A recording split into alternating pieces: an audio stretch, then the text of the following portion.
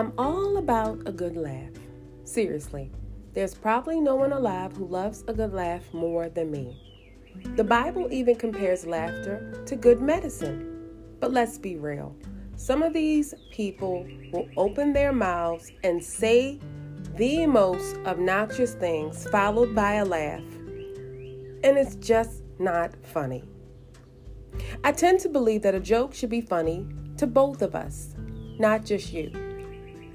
Unfortunately, so many passive-aggressive people who lack the courage to properly express themselves with respect, dignity, honesty, hide behind their true sentiments and call it a joke. Some people are actually masking their true inner resentment, their bitterness and hostility for you, and cloaking it as them having a sense of humor. But here's a newsflash. If the only way you can be funny is at the expense of other people, that's not funny.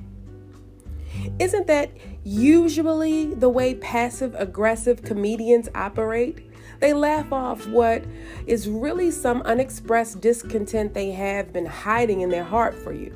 It's always mean-spirited, which lets you know that the joke is not coming from a place of love.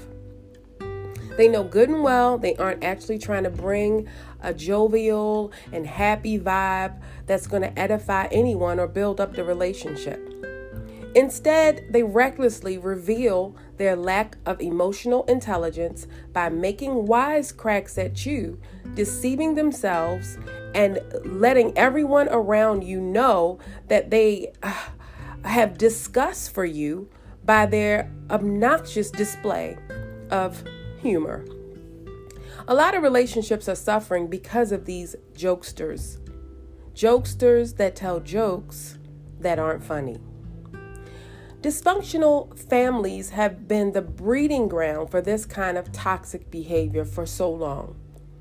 When gatherings take place and the comedian completely disarms other people by saying demeaning and cutting comments, whether it's about their weight, their current relationship status, their job, it's not funny.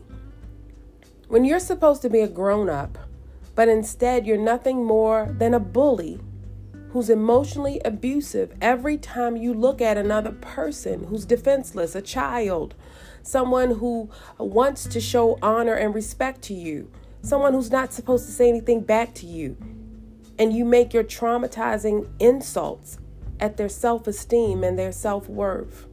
It's not funny. Get some help mentally, emotionally, spiritually. When you think it's funny to embarrass people and then sit back and use the "I was just kidding" card. It's not funny when you know in your heart you aren't communicating with respect to another person. As a matter of fact, it's deeper than it just not being funny. Because what you're actually doing is assaulting other people with your words. Your tacky comments that lack deportment and respect, they're actually hostile. And they're weapons. Your words can be used as weapons, even if you follow it up with a laugh. Since the world was framed by words when God opened up his mouth and spoke everything that we see into existence, I hope you know that your jokes are part of what you're creating. A legacy of a fool who walks away and takes no accountability for what they speak into the lives of people who are trying to make a connection with you. How we speak, what we say, has the ability to create realities that don't exist.